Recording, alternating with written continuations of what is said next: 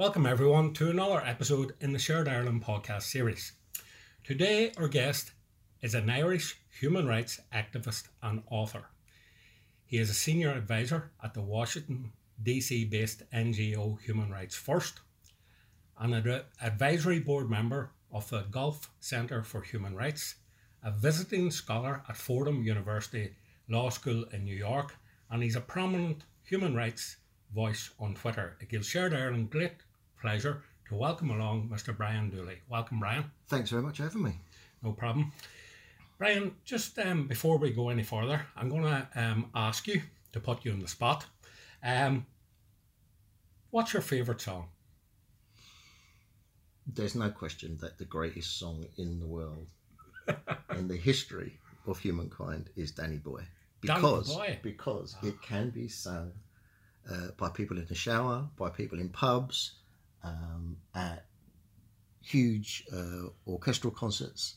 It's a song for almost every occasion. Yeah, no greater song ever written or sang well or sang badly. An excellent choice, may I say so. Oh, Danny boy, the pipes are calling from glen to glen and down the mountainside. Brian, could you maybe give our listeners a little bit about your background and early years and how you arrived at this point in your life? So I was born and brought up in South London. I was a teenager really in the 70s and early 80s. What was happening in the north of Ireland influenced my life, and I think a lot of other London Irish kids' lives. Clearly it was a very different experience from growing up in Ireland, north or south. But it mattered a lot to some of us, mattered less to others of us with the same background. But I grew up in what I thought was a pretty Irish environment in London. I played GAA, I went to Irish music clubs. Virtually all of my school friends had at least one and usually two Irish parents. And both your parents were Irish, is that correct, Brian? Yeah, both my parents were Irish, from Wicklow and from Kerry. In fact, I met a kid, we're in our 50s now, but a kid I went to primary school with the other day, and we were talking about somebody else who'd been in our class, and I was describing this other kid, David, and my friend said, "Oh, he was the English kid." And that was like a rarity, right? In our primary school, nearly everybody had two Irish parents. There were some kids who had Polish or Italian parents, a couple of kids who had parents from Nigeria, but really despite this being London in the 60s and 70s, the kid who had English parents was like the oddity there. Yes, understood. So I grew up there, and then I really failed my exams at school, and without much prospect, I was turfed out really to go and live with my uncle in Africa. I knew he was a priest, and didn't really know very much more. And it turns out he was a priest in South Africa. At what age, may I ask? I was 18. Okay. So I went to live with him for a year in South Africa, and he was parish priest of a huge, what was then called a black township. So he and I, a couple of nuns, were the only white people in this hundreds of thousands black township, and it was really, a shocking and transformative experience for me. I think I've been on a day trip to France once. Otherwise, I'd only ever really been to England or Ireland. You didn't think of following in your uncle's footsteps during the priesthood road? I have to say that during the time I was there, I saw him, some other priests, nuns, actually several Irish nuns, and looking back, they were the most satisfied, rewarded, happiest people in their work. And so, over the years, I tried to think that, what I've done isn't necessarily a vocation, but there's God, I'm really lucky to be doing this element of my work, which they had in theirs. And how did you fill your time throughout this period? Oh, so I did all sorts of, things that now seem very odd. There was a maternity clinic there, and I helped out there weirdly. I taught in the high school there mostly. I taught English in the high school, but it was alive with, as you can imagine, sort of simmering insurrection there. The teenage kids and young people, in fact, people of all ages were at some level, struggling against apartheid, and this was 81, 82, and it went on for another decade. So I saw, up close, really, like what it was like day to day wise for people. The nonsense of queuing in different queues at the post office, and the separate toilets and the separate benches, and all that was the sort of. It really sounds, just hearing you saying that now, it sounds as if that's totally alien, like. But obviously, as you said ago, it's not that long ago. Thank God, it does seem like a different world, and I guess it was a different world, although not that different from the US in the 50s. Yes. And that was what was called the petty apartheid stuff. I mean, the really more brutal stuff was just the systematic oppression of people, categorization by race and all that. Do you think obviously that had an influence in what you went on to do later in life then, through your human rights? Yeah, it did, and I guess also after having that very odd experience there at a young age, I think it would have been hard for me to want to do a more normal job, I guess. Again, looking for that sort of satisfaction that I saw other people having, whether they were political operators there, or revolutionaries, or even in their own way the priests and nuns here. I noticed something that you said there in your answer, that when you left school in England, that you basically had no qualifications. Is that correct? Barely, yeah. But then you went on to teach English in South Africa. So it was basically you were just teaching English because you spoke English. Because I spoke English, and yes, that's right. In fact, I had passed what was in those days O-level English. Yes. And then weirdly, then I found myself teaching actually one or two of the same books, some of the Thomas Hardy stuff. It was all very strange. But yeah, I mean, my only skill, as far as there was that I was a native English speaker. Yeah. Good enough qualification. Wow. Brian, your work as a human rights activist and defender of human rights activities, as you've already alluded to there, at the age of 18, took you to South Africa, and I guess your work has taken you all over the world, lobbying governments on human rights abuse in Bahrain, Egypt, Kenya, Syria, and even here in the north of Ireland, just to name a few. What would you list as your greatest achievement to date, Brian? And I know some people are hesitant to answer that question because they're maybe going to be patting themselves in the back, but it's not meant like that. What I guess, when you look back in your life to date, what are you, most proud of, probably? It's hard to answer, not out of modesty, but because I really don't know. Yeah. Exactly what.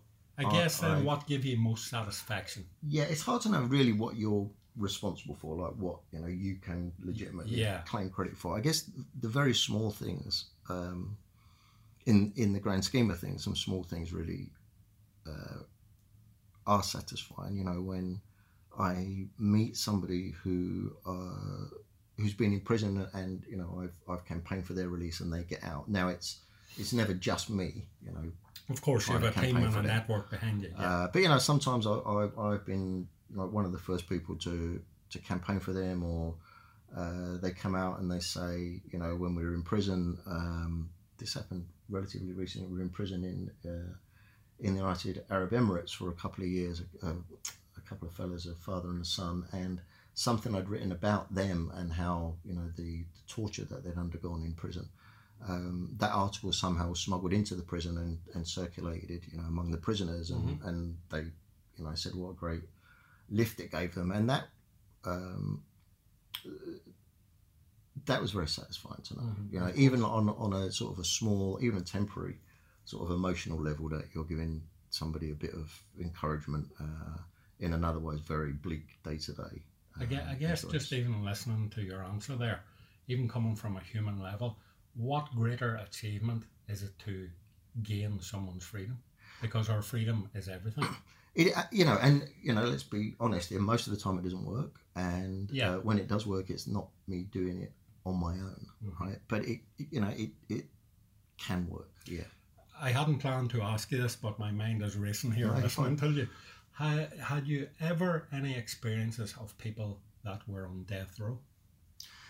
When I worked at Amnesty, which I did for 15 or 16 years, I did some work there on the death penalty, mostly in the US. Yeah. And more recently too, there were people in Bahrain, which has unfortunately started to resume executions after a long time, and that is very tough, because of course it's if you fail there in terms of having somebody released or their sentence commuted, then they get executed.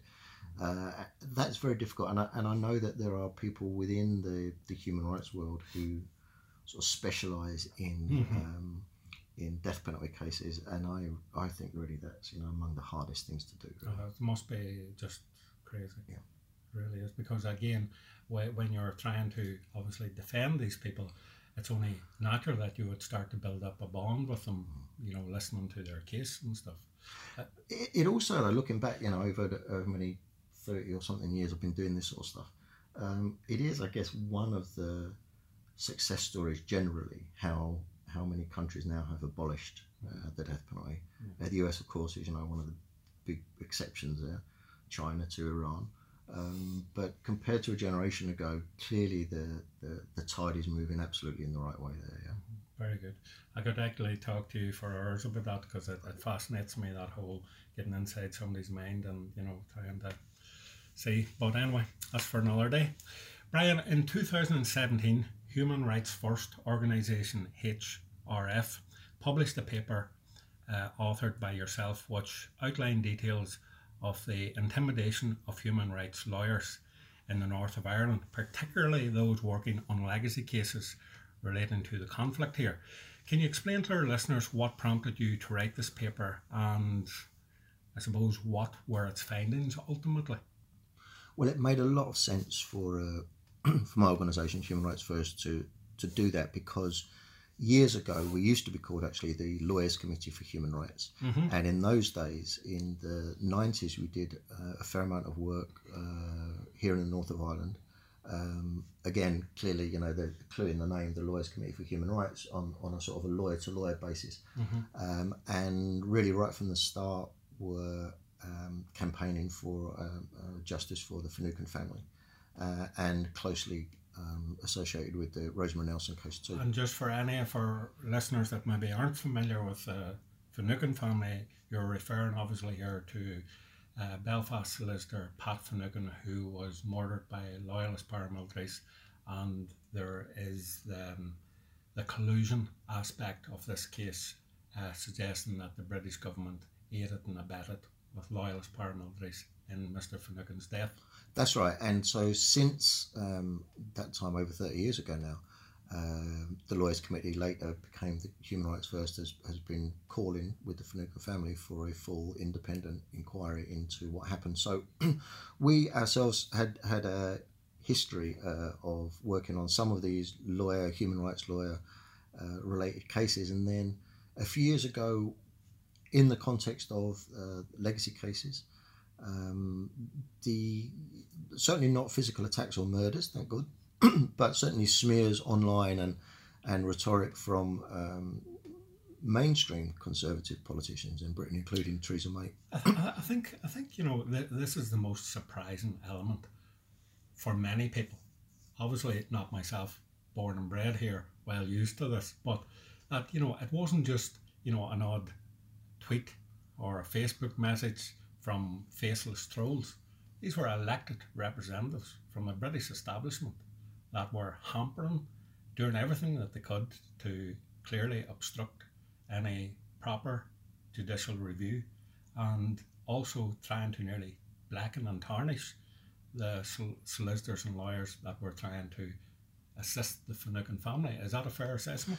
Yeah, and not just those working on the Finucane case. And again, in an international context, if you like, it's the sort of work that we would do in other countries, whether it's Egypt or Kenya. Human rights lawyers are among the priorities for us to try and work with. You go wherever you see justice needs you. And I mean, I'm just back from Hong Kong, where very similar now. People who are defending the protesters in Hong Kong, the lawyers there are starting to get smeared online and in fact physically attacked. We'll touch on Hong Kong later on, yeah. So in the north of Ireland, this clearly has been an issue for a generation. And then in 2016, 2017, some of the British tabloids picked it up again. Conservative backbenchers and frontbenchers picked it up again. I think in the British psyche, that issue is mixed up too with what happened in Afghanistan and Iraq. Yes. And so while the experience here is separate, it's certainly associated, I think, in the mind, not that I can speak for the mind of the British establishment, but I think it's part of that package with prosecutions of British soldiers. Yeah. And so, I'm also very worried that given the high possibility of the Tories winning the upcoming election, they will pass legislation trying to grant some sort of immunity to former British soldiers. And if they do, then I think that it will be right for organisations like mine and others around the world to try and fight that, because certainly one aspect of that will be again vilification of the lawyers who are trying to bring these cases. Just you mentioned there, Brian, about the possibility of British soldiers, their forays into other countries around the world, and do you believe there should be an amnesty for all combatants in a conflict situation? And I suppose particularly, should everybody be treated the same, or should the forces of law and order, which obviously soldiers, policemen, women are, should they be held to a higher set of standards, or what's your general thoughts on that?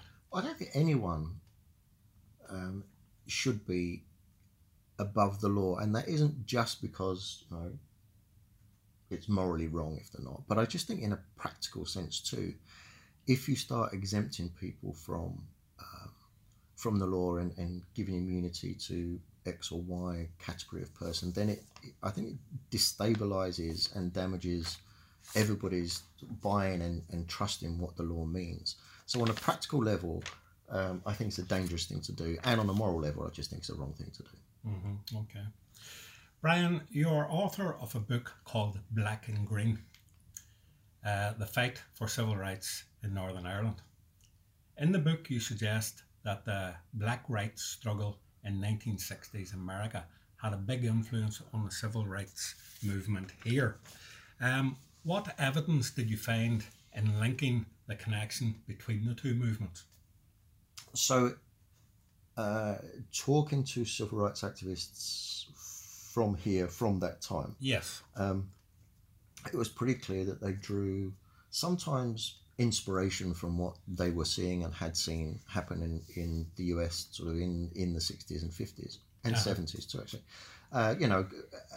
On that fairly obvious level, they adopted like the We Shall Overcome anthem. You get tactics which they've seen on the television.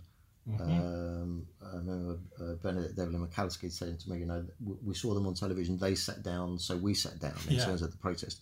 But then you had other people in the civil rights movement here, Michael Farrell, for instance, who was leader of the People's Democracy, sort of the youth wing of the civil rights movement here, actually having a fairly analytical approach to what was happening in the US. There was an equivalent in the US, a sort of youth movement, Student Nonviolent Coordinating Committee, and he was in touch with some of the young socialists in the US and started to more deliberately adopt tactics, to try and provoke state violence. Yeah. And so there were, it happened on a sort of a fairly obvious copycat level, but also on a deeper analytical level too. But what surprised me when I began researching the book was actually that the links had gone back for like 100 or more years before that. Yeah. Mostly the other way, where the black struggle for rights going from the 1840s up through the 1920s and so on had been enormously influenced by the Irish experience. Mm-hmm. So Frederick Douglass comes here in the 1840s. The escaped slave, big abolitionist. He comes to Ireland. He comes to Belfast. Goes to Dublin. Hangs about with Daniel O'Connell.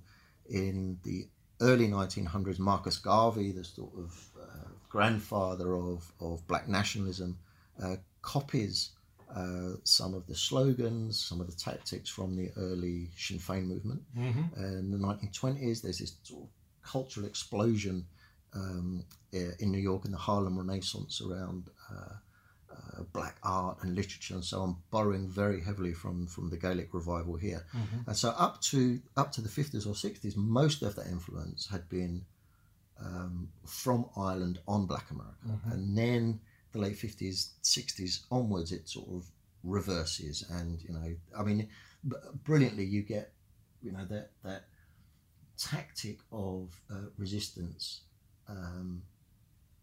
invented, named, developed in Ireland in the 1880s of the boycott, Mm-hmm. right? And then in 1955 you get probably the world's most famous boycott, the Montgomery bus boycott, Yeah. Adopted by black civil rights activists, and then retransported back across the Atlantic here then in the late 60s and early 70s when people boycotted various institutions and businesses here. Yeah. So it's been that two-way flow across the Atlantic for years, and you still see it where the Bloody Sunday commemorations often have people still contemporary from the black civil rights struggle, whether it's in the Black Lives Matter movement or wherever. So those connections are very strong, in personal, political. Bernadette Devlin outrages Irish America when she goes there in the early 70s by going and visiting the black radical Angela Davis in prison. Mm-hmm. So it seems at first glance maybe an odd connection, but the more you look at it, Yeah. It seems like pretty natural and actually very long lasting. Brian, we're discussing your research on your book, Black and Green there. You're author of different books, but you have kindly donated Shared Ireland one of your books here, and we're going to ask you to sign it, and we're going to actually give it away to one of our listeners. All right. And so thank you very much for that. And I guess now is as good as time any just to bring this up. So if anybody is listening to this podcast and you like it, and give us a retweet with a comment below the podcast, you will be in with a chance of winning Brian's book. Well, thank you very much. I'm not sure it's the best prize ever. If anybody wins the prize, I'm happy to come around their house and read it out to them page by page as they lie in the bath. I think that's rather than expect them to read it for themselves. Okay. That's the best offer we've ever received from a guest. So you do realise you're on record saying that. That's fine. And I ain't editing this out. Just when we're speaking about your book, Brian, where can people buy it if they aren't lucky enough to win it in this podcast? So it's just been reissued. I wrote it 20 years ago, I think, and it's just been reissued. What you have there now is the new issue from Pluto Books, in the UK. Yeah. Excellent, very good. Brian, I read that you were an intern for Senator Edward Kennedy. Can you tell our listeners what that experience was like and how that opportunity came about, I guess?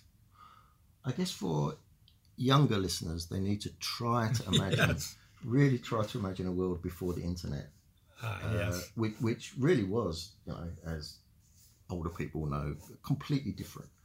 And so I was at university in Washington for a year in the mid-80s, and I had already had this rather weird experience of living in a black township a couple of years before that, at the time when the anti-apartheid movement was really gaining great momentum in the US, and Ted Kennedy and some others were trying to see whether it was possible to pass legislation sanctioning the apartheid regime. And so, again, before the internet, things were so much more difficult to find out. And so I had this weird bit of experience, having spent a year living with, listening to, talking to people more, mostly of my own age, mostly Zulus. And, I roughly had an idea of who their allegiances were to in terms of, say, black leaders, whether it was the tradition of Steve Biko or Robert Sobukwe or Nelson Mandela or Desmond Tutu or whatever. And that sort of information was much more difficult to come by then than it was now. So anyway, again, the micro piece of this that I could contribute was to tell Kennedy's staff and the senator, this is how I understand it. I mean, from a couple of years ago, I was living there. This is what with your uncle. This is what I was hearing. This is what I was saying. And a lot of the discussion at that time was around let's not sanctions apartheid. South Africa, said some of the apartheid apologists, because it's going to hurt the black people the most, right? And so we were formulating counter arguments to that. And of course, most of the people I was speaking to when I was there were asking for international intervention. They liked the cultural boycott, the sports boycott, and they wanted economic sanctions, even if it meant temporary pain for them.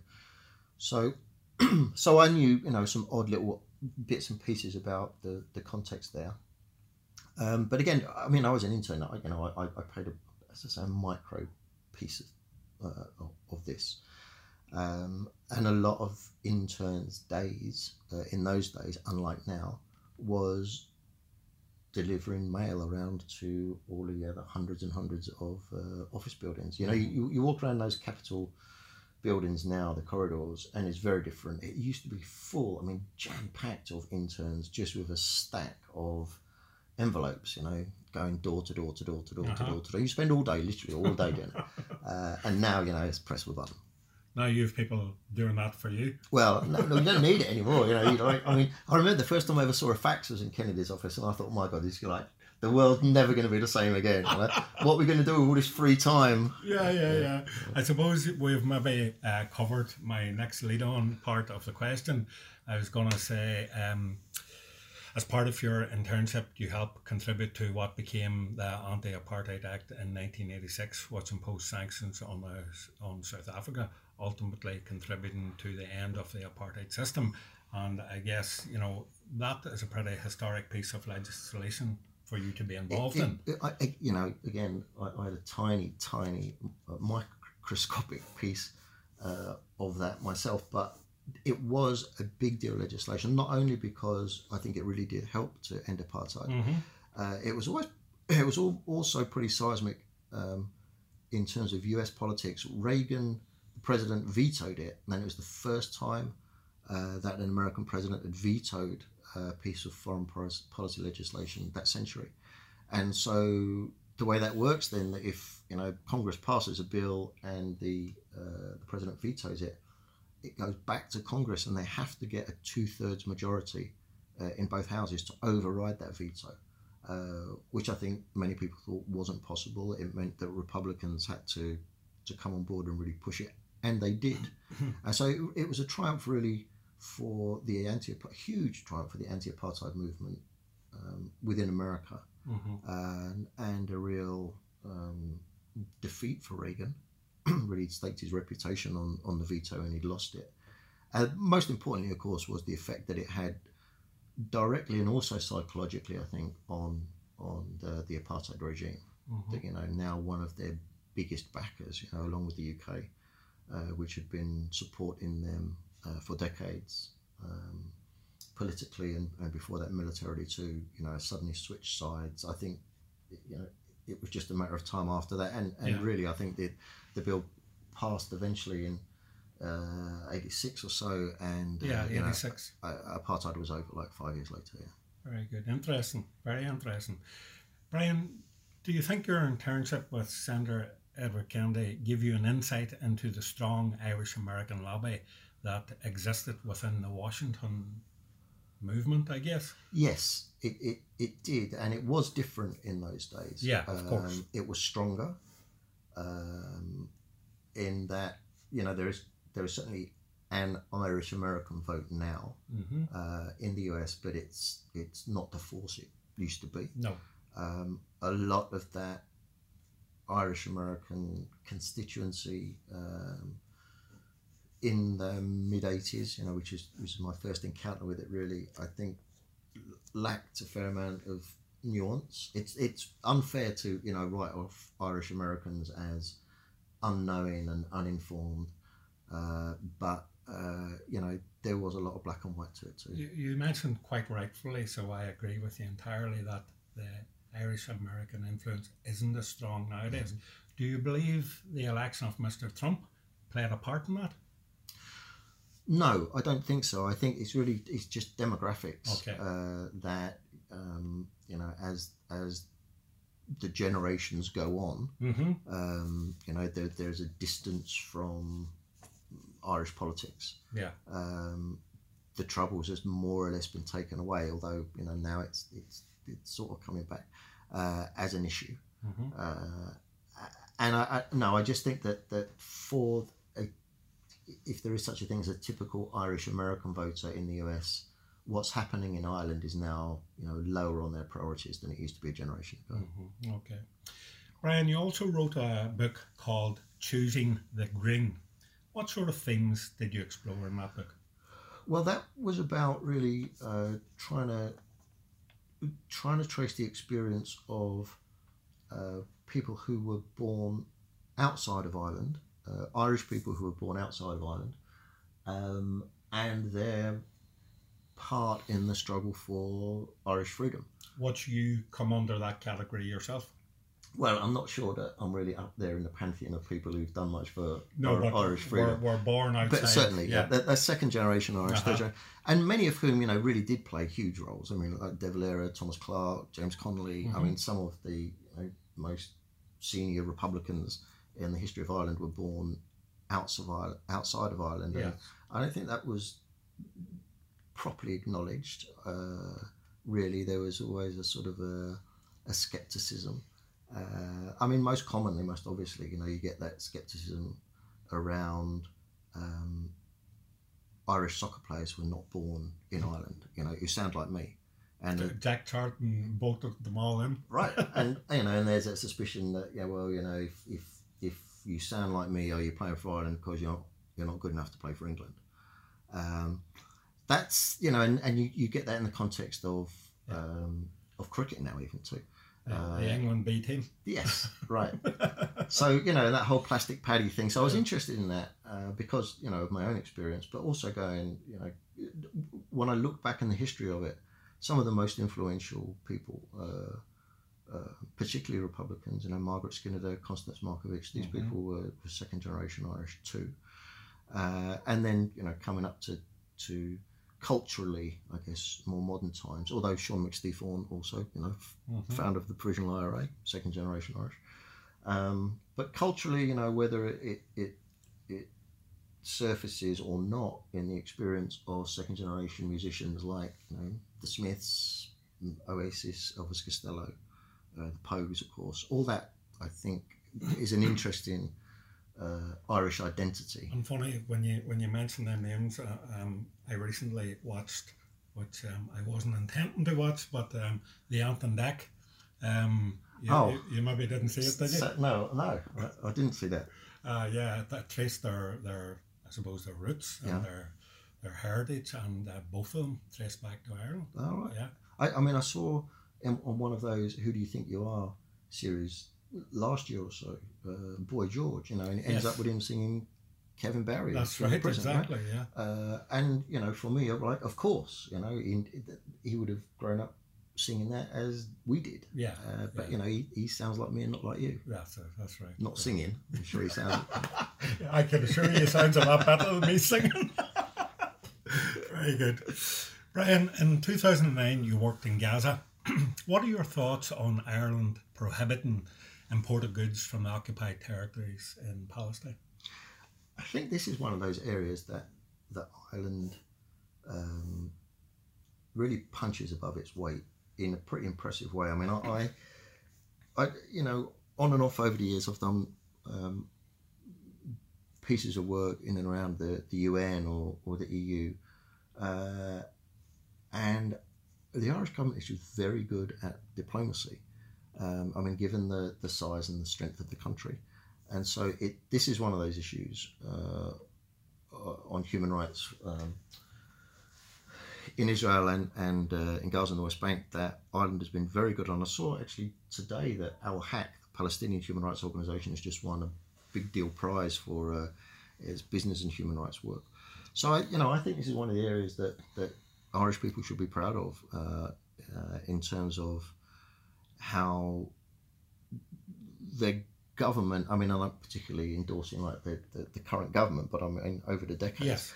How the government really has played a prominent role in the defence of human rights, and I think President Higgins has been great on this too. Recently, Shared Ireland conducted a podcast with Fine Gael Senator Neil Richmond, and I guess I posed the same question to Neil on the back of the young Fine Gael group welcoming the Israeli ambassador to Ireland. And I guess that's the reason why I ask this question, is because obviously the Irish, as you alluded to, even in past governments, we always had a pretty strong stance on this issue. But Neil seemed to defend the younger members within his party, I suppose, during a photo op with the Israeli ambassador, and I thought it kind of flew in the face of what the general opinion of Irish people currently are.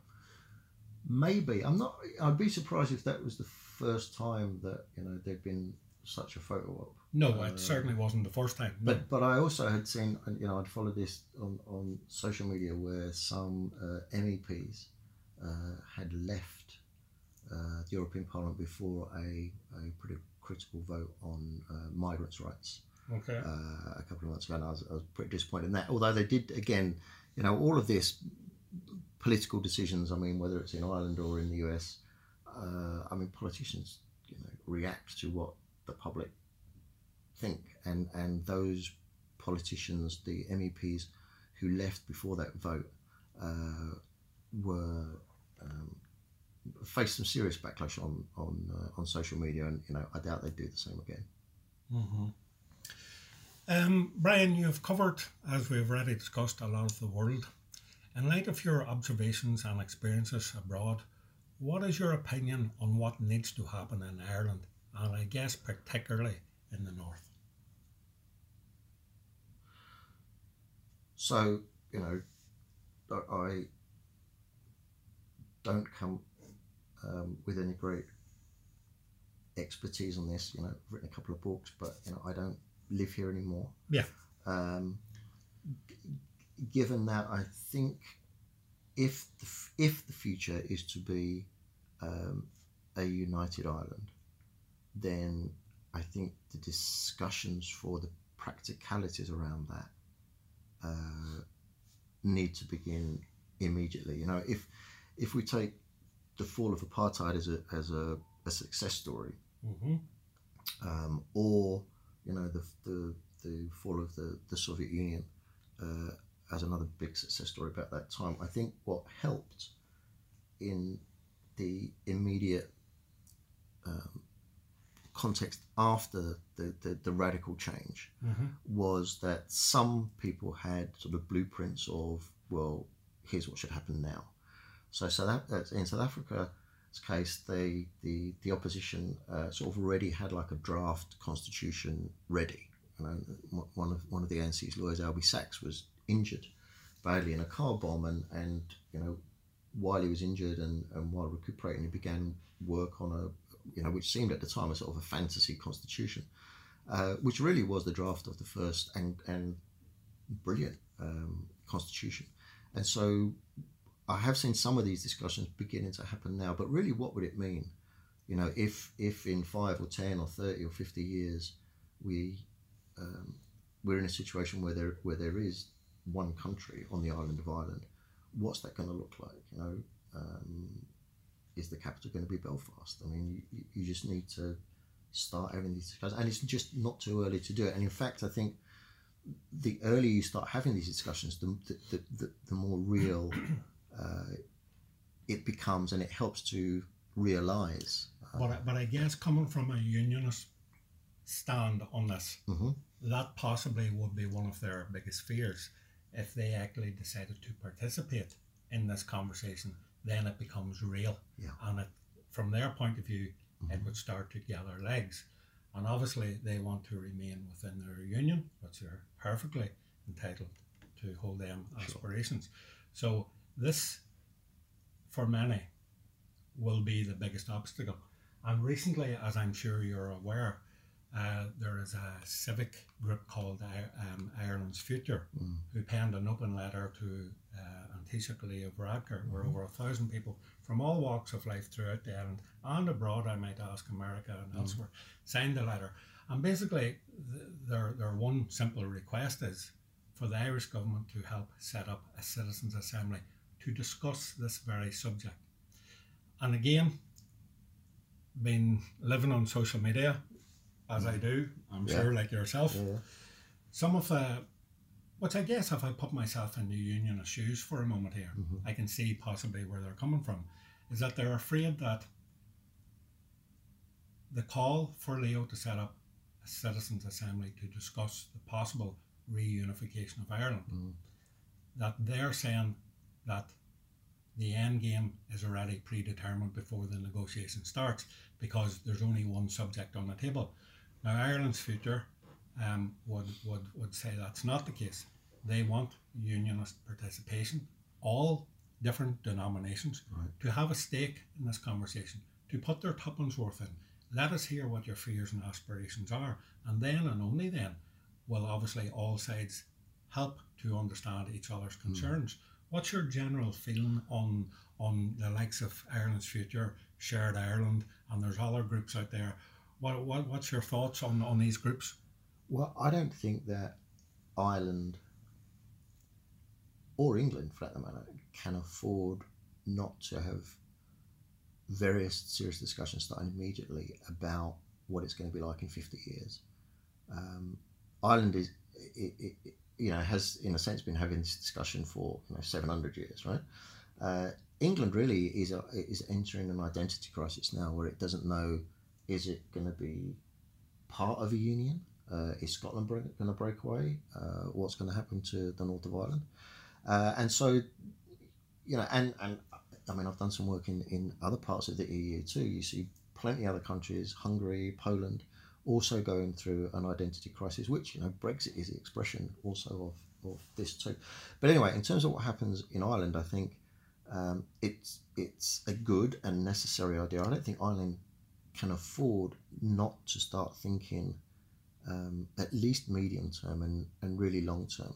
And even if the discussion is, what's the island of Ireland going to look like, how it's going to be governed, what's its economy going to be in 30 or 40 years from now, those discussions have got to happen. Or else what? You avoid that discussion, and then other events overtake and influence, and outside forces then make those decisions for you. I guess one of the arguments for pro-unity voices here would be looking at Brexit, something that reared its ugly head in 2016 and still consumes us to this day. Yeah. And so I guess we have to look at this most recent example and see how divisive it was. And I think if we trace it all back, it's because nobody really that voted in that referendum knew really what they were voting for. Now, I'm not obviously painting that broad picture, but speaking to my own local people where I live and other areas of Ireland, people simply weren't too sure, So I guess having a conversation about something as big as a possible reunification of Ireland, as you rightfully say, whether it happens in 5 years, 10 years, 20 years, or whenever, it's only prudent, pragmatic, not to push this on to another generation. We must take responsibility for this now and ensure that no other generation has to go through what we are currently going through and have went through, and have the discussion. Right, so, if there comes a day when there is a vote about reunification, I mean, I think a lesson from Brexit is people need to have an idea of what they're voting for. Like, if they vote yes for reunification, what does that mean? In a way that voting for Brexit really wasn't very clear what that meant. I think there's also something which none of us, or few of us anyway, certainly not me, really properly understand, which is at the root of, I think, Irish reunification, and also much around the Brexit discussion, which is around the emotional pull of identity. I mean, you see Brexit often being argued, and I think sort of irrelevantly, in terms of economic benefit. You get the whole thing about the line on the side of the bus with the money that the NHS is going to, and I'm not sure that, and I'm not a Brexiter, so I can't speak on behalf of them, but I'm not sure that many people really were swayed that much by the economics of it. I think it's more of an identity thing. Somehow for them, they are more British if they're out of the EU.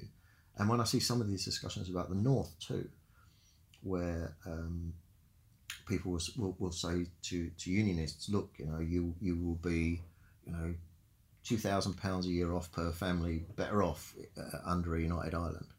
I'm not sure that's very persuasive. Well, Doug Beattie said to Shared Ireland in a podcast we did with him, that would be like him saying to Gerry Adams, Gerry, you'll be £20,000 a year better off if you remain within the union. Exactly. It simply won't work. That's not the point. Yeah. So I think getting at that. Now, of course, the economy matters, and you don't want to live in a country where it completely collapses. But saying to people, and all of this might be true. You'll be better off if you stay in or you get out, or your freedom of movement to go and work in the UK or north to south or whatever will be enhanced. I mean, all those things matter a bit, but I think it's people. I mean, I think you saw reflections of this in the Good Friday Agreement too.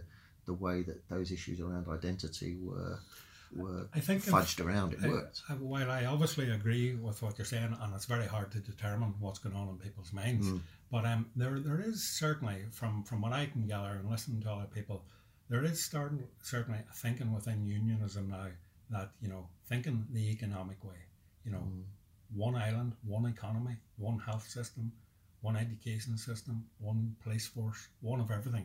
So when you replicate something, obviously it's not as efficient, it's not as cost efficient or nothing. So I think the tide is starting to come with certain pragmatic unionists. Just before we get off this subject, Brian, do you mind if I ask, what's your whole stance? There has been talk from certain quarters, if there was a unity vote to take place, that 50+1 would not be good enough to win this vote. What's your opinion on this? I've seen 50+1 not work well at all in other countries, and I think that having a democracy, a strong democracy, is much more than either 50+1 or 66+1. It's having the other parts of it, I think, which will protect people, whether it's a strong independent media, certainly a strong independent judiciary.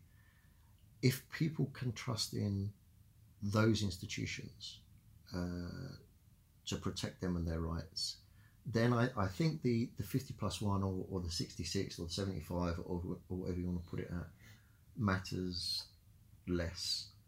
Personally, I think 50+1 can work, but then you need some very strong checks and balances then that you don't get like a tyranny of 51, as happened in Egypt when they elected first civilian president. I mean, yeah, he got majority.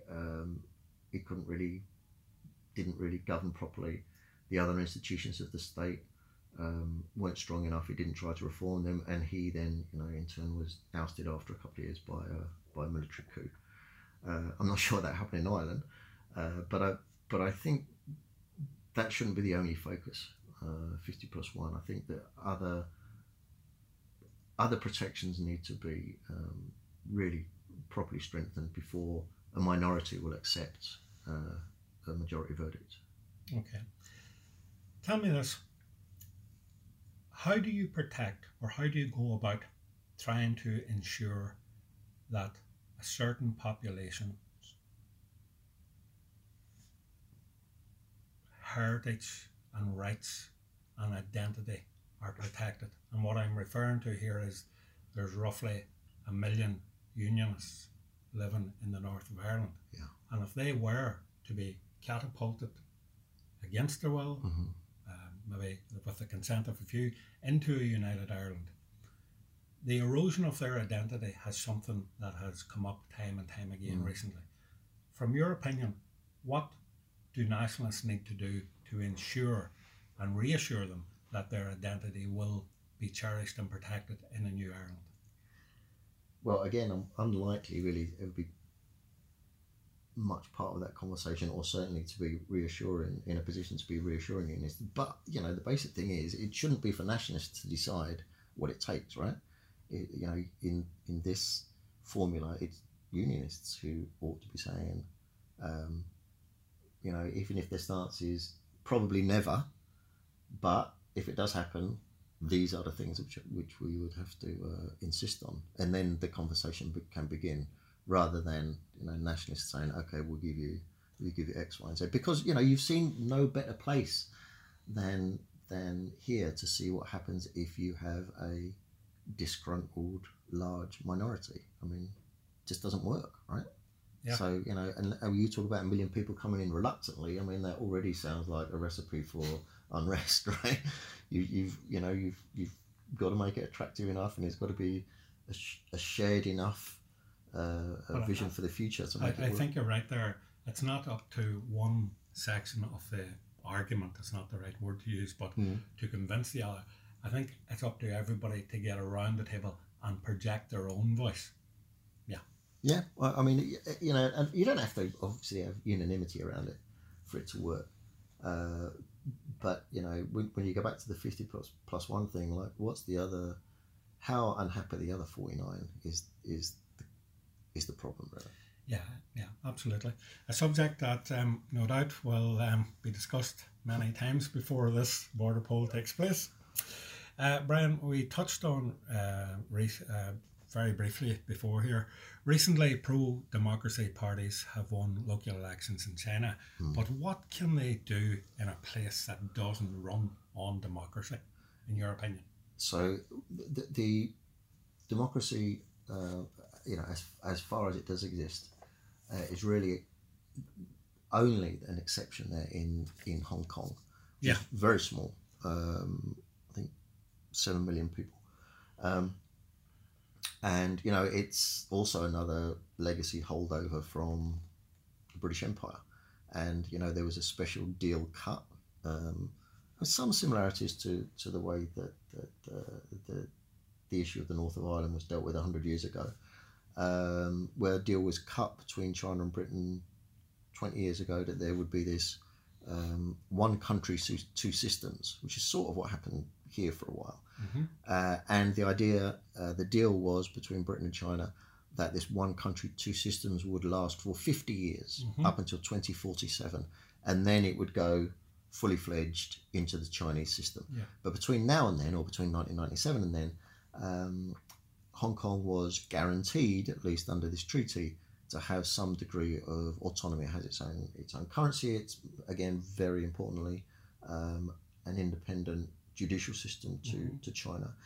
It has a pretty cosmetic democracy where basically China picks two candidates and says which of these two do you want to be the head of the government.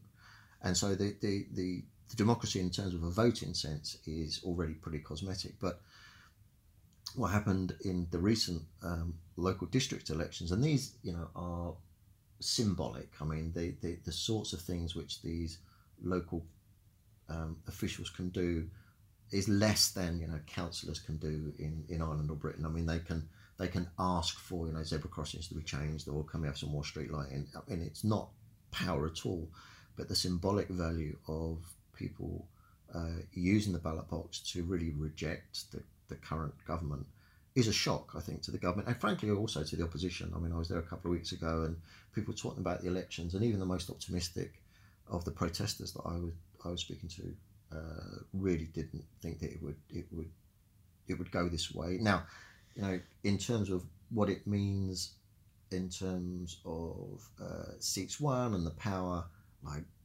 virtually nothing in terms of what it means symbolically and as a message to the government. It's huge, and the government there is sort of stuck there between this huge power. It sort of has to do what Beijing tells it ultimately, and yet now it's obvious that the vast majority of the people it's governing, it's not governing by consent.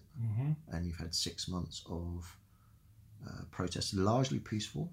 More recent weeks are certainly a big step towards violence, mostly against property, but against some people.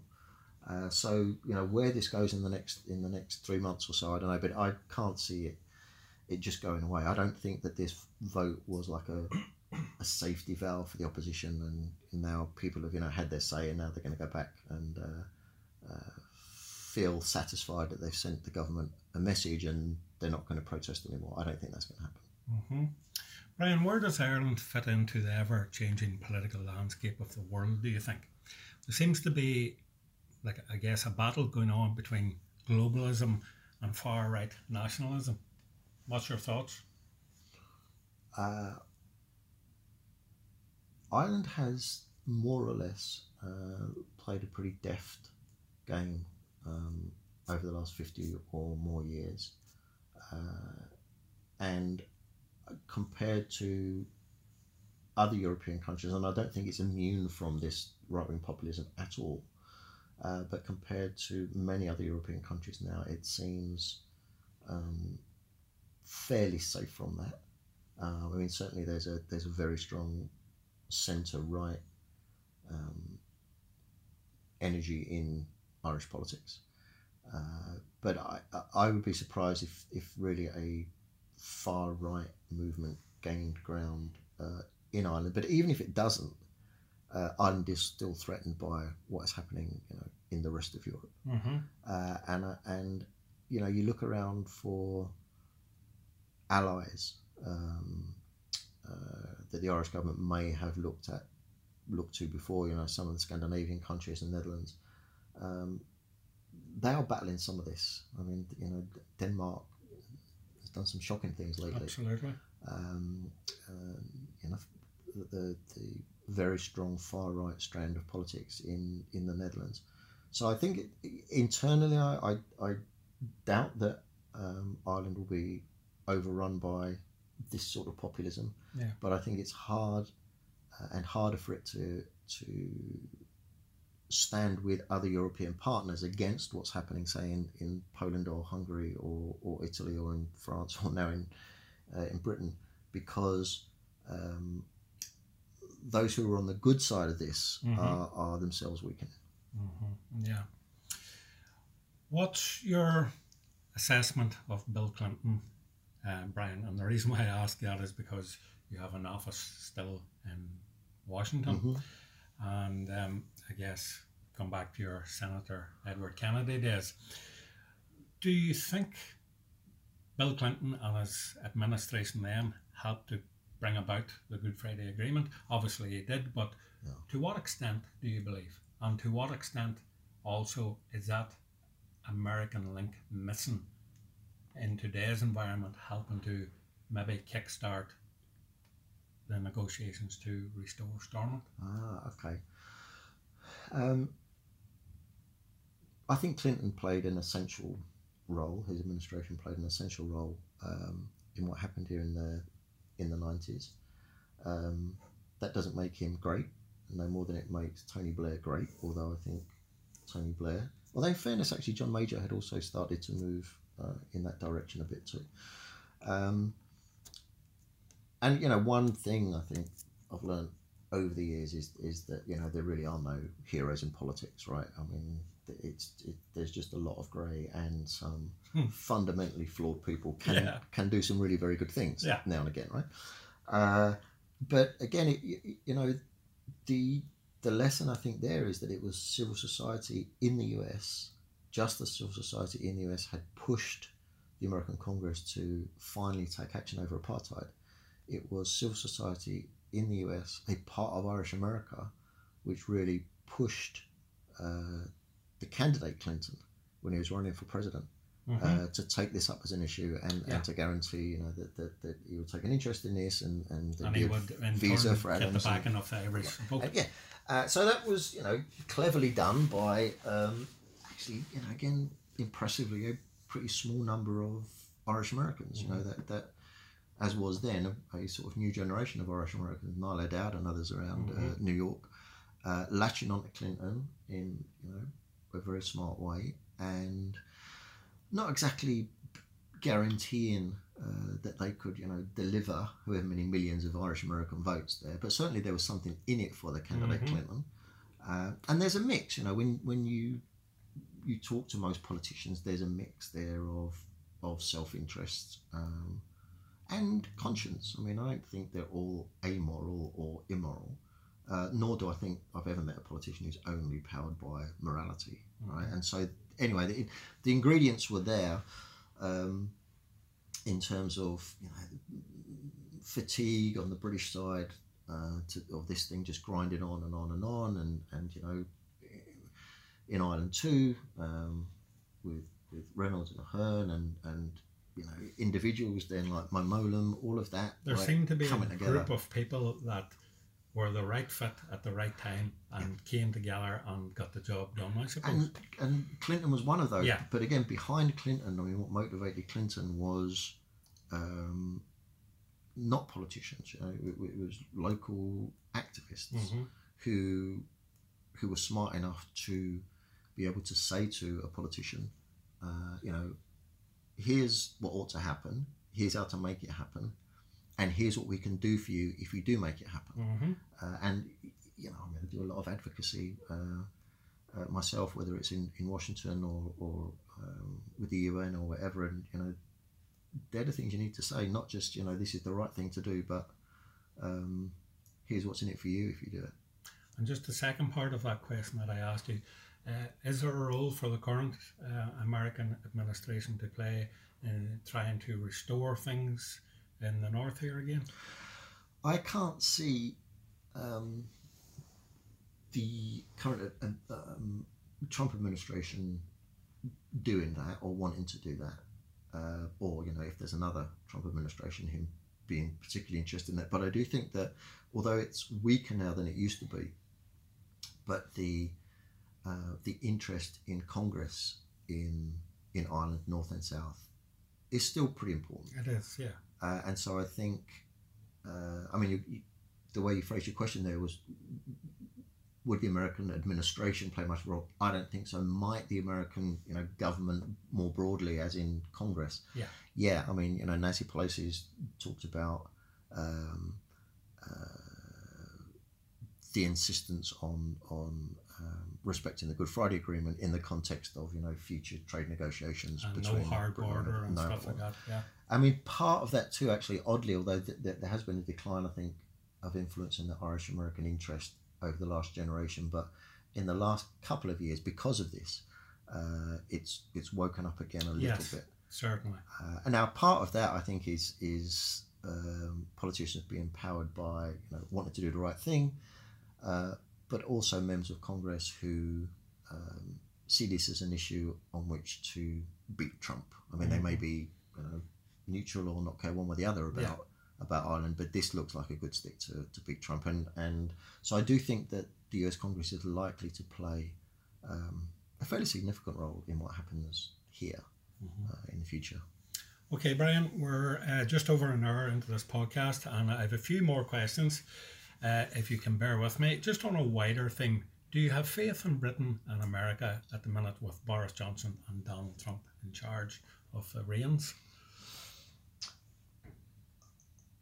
I mean, not like I'm 100, right? But, I mean, like, old enough to remember various British Prime Ministers and American presidents going back, I guess, to the late 60s. And the Reagan-Thatcher years were pretty bleak. And they both defenders of apartheid, by the way. Yeah. And you did, which you don't have anymore, the real prospect, or at least the perceived prospect, of a nuclear war. Absolutely. And when I talk to younger people now who rightly, I think, are pessimistic about the way things are going in many countries. Mr. Gorbachev. I mean, a lot of things were worse in the 70s and 80s. I mean, not least in the north of Ireland, right? But, across Latin America, across part of much of Africa, across the whole of Eastern Europe. And so, generally, I think things are better. But that combination of Trump and Johnson, I think, is potentially lethal. Could be worse than the Thatcher-Reagan combination. But your question was, do I trust Britain or America? And okay, these with people, them two leading. Yeah, I mean, I guess Britain and America have elected certainly Trump and look about to elect Johnson.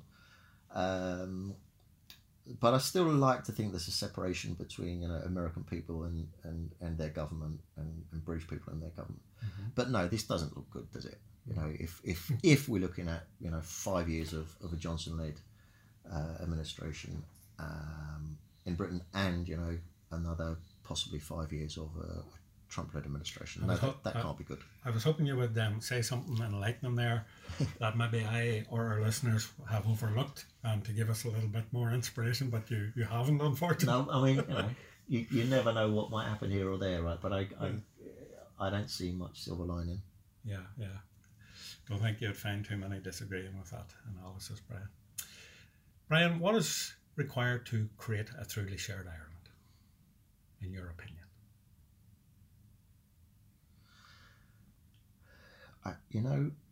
I think part of the problem that Ireland faces is an expectation, really, of a sort of an idealism, like a utopia. And so, for generations, for centuries, it's been in people's DNA that once there's reunification, in some people's DNA, once there's reunification, like, everything will be great. And whatever happens, like, it won't be. No. Right? So I think an acknowledgement that, there is a better Ireland out there, whatever it looks like, reunified or not, or, I assume there are going to be some re-emergence of these old formulas of, some sort of federation of the four provinces or whatever. Yeah. You even get talk now, I don't know from which side this is coming, but a sort of a Scottish-Irish greater cooperation, right? Maybe some sort of customs union. But I think, what's needed for a successful shared island is a big dose of realism, right? About really what can be done here. It can be much better, I think. But if you expect it to be that super romantic, devil era vision, Emmett vision, tone vision, like, I think you're on a loser. Give me the best bit of advice you've ever been given, Brian. Don't marry a snorer. Just repeat that in case anybody missed it. Don't marry a snorer. Now, is this your wife talking, or is this you talking? So, I get asked to go and talk to university kids or high school kids or whatever. And when I was young, old men would come in and give me advice, and it was just useless. Like, I didn't really remember it.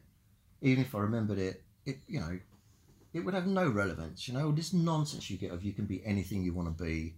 You're only limited by your own emotion. I mean, that's just not true. But right? you by your answer now, you can maybe possibly change somebody's life. Yes, I can save somebody from the misery of being. So that's the only. But then again, it's not foolproof. Like, you can marry somebody who's not a snorer and they become one, right? Yes, this is very true. But yeah, I mean, I especially loathe, honestly, seriously, when I go to talk to young people about what they should do, because our generation has just cocked things up for them, like, in so many important ways, politically, on the environment, financially. And so why any boomer is going to go around and tell a millennial this is the way you ought to live your life? Like, we have no legitimacy to do that at all. Very good, very good. Who do you admire, Brian? It sort of changes day to day, to be honest. Although today you admire me, of course. That's right. There are people, that I think have stuck by incredibly principled positions in their life. I mean, clearly because of the work I do, I know some of those people, or come across some of those people, thinking of people, who have known that their human rights activism is likely to land them in jail, and they've done it anyway. People I know personally in the Middle East or elsewhere. There's a guy in the Emirates, Ahmed Mansour. I met him in Dubai a few years ago, and he fully aware that what he was doing in terms of reporting and documenting human rights violations was likely to end him in prison, and there he is, sentenced to 10 years in prison. In Bahrain, Abdul Hadi Al Khawaja, Naji Fatil, Nabil Rajab, these people doing very dangerous work, knowing it was dangerous. I mean, Egypt's all over the place. There are people to really admire, and I suppose most recently, because it's freshest in my memory, what struck me about the protesters in Hong Kong is how young, and I don't mean in their 20s, I mean like teenage young, and a huge number of those, I mean proportionally more than I've ever seen anywhere else in terms of protests. A huge number of girls, and again, I mean girls like 15, 16, 17 year old, and so for them to be going out protesting week after week, month after month, knowing how dangerous it is, knowing where this might eventually land them, you've got to admire that. I mean that's different from a one-off courage, where brilliant though that is, you see somebody jumping into the sea to save a puppy, or pulling a child off a railway track. For these people very young to be committed like that over months and months and months and months, that or in the case of the human rights activists, over years and decades, that sort of courageous grind, I think is very impressive. Yeah. Okay, thanks for that. Okay, very near the end. Tell me this, Brian, truthfully. Have you ever listened to one of Shared Ireland's podcasts? Yeah. You have? Yeah. So you know the next question coming then, do you? Well, I don't know where we are in the list of questions, but go on. It's usually the one people dread the most. If you could invite 3 people, alive or dead, to your fictional dinner party, who would they be and why? That is horrible. I want to know. So I worked for as an intern for Ted Kennedy, but I would like to see what all the fuss was about Bobby Kennedy. I wrote a book about Bobby Kennedy years ago, but never met him. He was killed when I was 5. But I talked to a lot of people who knew him, and none of them could really, by their own admission, sort of really explain what it was about him that they were inspired by or hated or didn't like. So there was a sort of a weird otherworldly quality to him. They call it charisma or whatever. Yeah. And so I'd quite like to be able to meet him just to see what that's about, really. And then I mean, there are all sorts of other people a bit like that, who are sort of famous for centuries and centuries in some cases. the prophet's granddaughter Zainab, you know, she was marched in captivity across to Damascus after losing a battle, and yet, you know, her example and inspiration still lives. You know, she's in captivity, in detention, and yet she's speaking out against oppression and against injustice. And what's her name again, Brian? Zainab. Okay. Then, you know, and some of those actually early religious figures from the early Christian church, like St. Paul, is amazing to me. So I've been involved in NGOs, you know, for a long time, and see that, and political movements. You see that infighting, you see the backstabbing, the egos, and it's incredible to me that St. Paul managed, you know, over the wishes of Jesus' mum and Jesus' like anointed successor, St. Peter, to wrest control for himself of the early Christian church. Like, I want, just in terms of internal power politics, that's amazing. Okay. And George Best, obviously. George Best. Yeah. That's 4, but there you go. You're allowed 4. It's your dinner party. Brian, just before we do sign off, just a little reminder here that you did promise on air, whoever reads or wins your book in our giveaway prize, that you will go to their house, lie in their bath. No, they lie in the bath. So I read it out to them. Okay. Yeah. Right. So at least you're not denying it. Done. Yeah. And you're going to go to their house and read them your book. Yeah, as long as they can bear it. As long as they can bear it. Yeah. Okay, right. No, I'm just confirming that you're a man of your word and you're going to stand by that. Okay, I promise you, Brian Dooley, this is my final question to you. I asked you at the start to give me your favourite song, and we're going to ask you for your second song now, and we're actually going to play out the podcast with your last song. So what is it, and maybe why do you like this song? The best second generation Irish song. Not by the Pogues. Come On Eileen by Dexys. Come On Eileen by Dexys, Midnight Kevin Runners. Rowland, yeah, fantastic. Impossible to listen to without moving. And on that note, Mr. Brian Dooley, it has been an absolute pleasure speaking with you today. Thank you very much for giving up your valuable time, and I certainly enjoyed the conversation, and I know the Shared Ireland listeners will as well. I did too, really. Thank you very much. That was great. Thank you for listening, folks, and if you do like our podcast, a like and a retweet would be appreciated. And also remember, if you retweet and leave a comment, you will be in with a chance of winning Brian's excellent book, Black and Green, which he has now promised me he's going to sign for a lucky listener. Thank you very much, folks. Take care. Bye-bye.